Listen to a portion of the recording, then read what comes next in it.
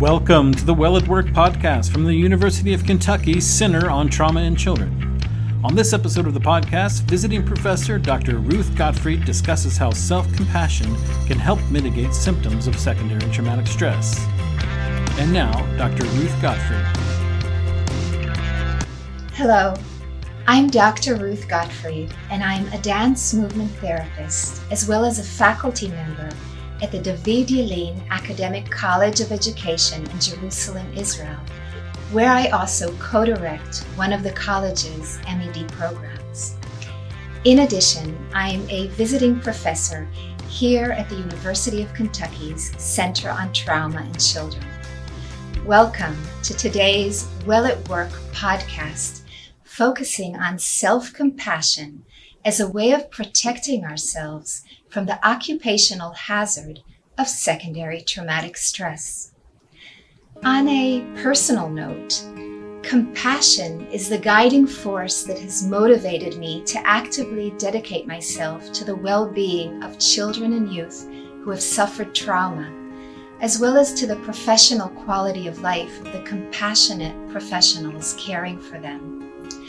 Self-compassion, on the other hand, has helped me improve my own professional quality of life by proactively increasing my resilience to secondary traumatic stress, which is a condition characterized by a natural yet disruptive reaction mimicking post-traumatic stress disorder that professional caregivers may experience from being repeatedly indirectly exposed to their client's trauma. The Dalai Lama defines compassion as an aspiration, a state of mind, wanting others to be free from suffering. He further states that compassion is not passive. It's not empathy alone, but rather an empathic altruism that actively strives to free others from suffering. Relatedly, self-compassion involves being touched by one's own suffering, wishing to alleviate one's own suffering, and actively treating oneself with warmth and concern. Self-compassion, which luckily is a teachable skill, is further conceptualized as having three components. The first is treating ourselves with kindness and understanding when we think we've failed or made a mistake. The second is seeing our own suffering as part of our common humanity, which entails recognizing that life isn't always perfect. And the third is allowing ourselves to experience our feelings mindfully, including unwanted feelings, without avoiding or suppressing them. Scientific research demonstrates a strong relationship between self-compassion and decreased psychopathology, which includes decreased stress. Self-compassion is also associated with increased resilience to stress, which includes an enhanced ability to cope with stressful situations such as post-traumatic stress disorder and secondary traumatic stress. Relatedly, self-compassionate tendencies are also correlated with less professional burnout. Additional benefits of being self-compassionate are increased levels of empathic concern, altruism, optimism, emotional intelligence, personal initiative, existential and spiritual sense of connectedness, and life satisfaction. Moreover, self-compassion promotes health-related benefits such as exercising, seeking medical treatment when needed, and sticking to one's diet.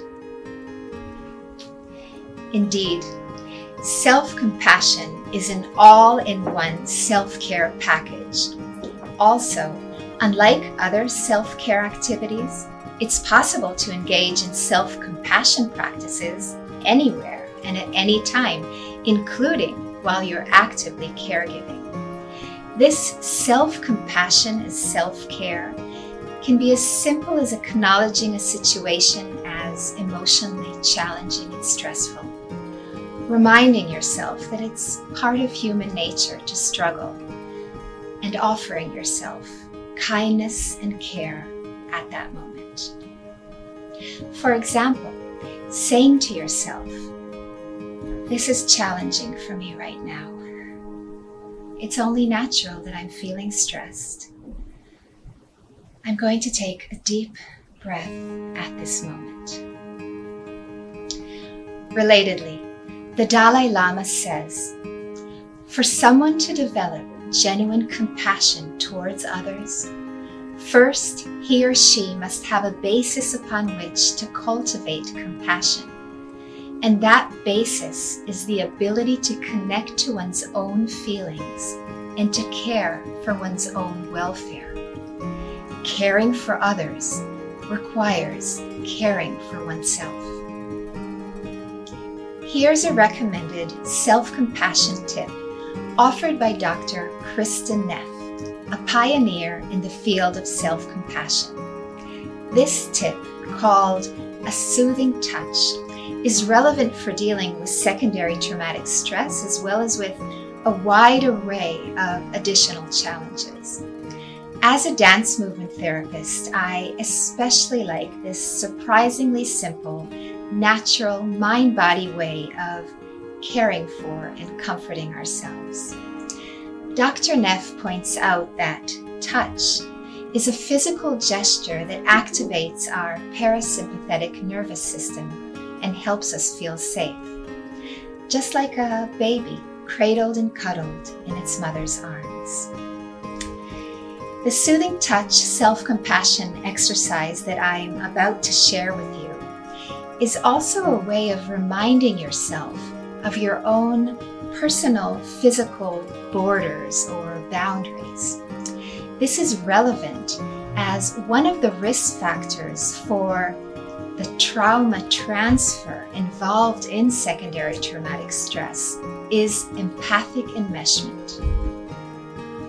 Empathic enmeshment signifies becoming so overwhelmed by and over-involved with the trauma experienced by others that one has difficulty in separating one's own personal feelings from their feelings, to the extent that a loss or blurring of personal borders or boundaries occurs. So here goes. Start by taking a few deep breaths. And you can also close your eyes if that's comfortable for you. Gently place your hand over your heart, noticing the gentle pressure and warmth of your hand, or hands if you wish. With each inhalation and exhalation, notice the gentle rising and falling of your chest, and just linger with that feeling for as long as you wish. Other options are to do the same thing with your hand on your abdomen, with one hand on your abdomen and one over your heart, or by crossing your arms and giving yourself a gentle hug. And by the way, including self-affirmations or acknowledgements such as, "You're doing the best that you can," "It's going to be okay," or "It's all right, sweetheart," are highly recommended as well. Please visit Dr. Neff's website, where you'll find a treasure trove of self-compassion practices that are all applicable for proactively increasing your resilience to secondary traumatic stress. And remember, self-compassion is not self-indulgent or selfish. It's putting on your own oxygen mask first so that you can continue to serve others. For more resources, check out the video description for a link to our website. And remember to stay well at work. Thank you for listening to this episode of the podcast. Follow the link in the video description for more resources on our Well at Work website. And of course, stay tuned for more episodes on topics that will keep you well at work.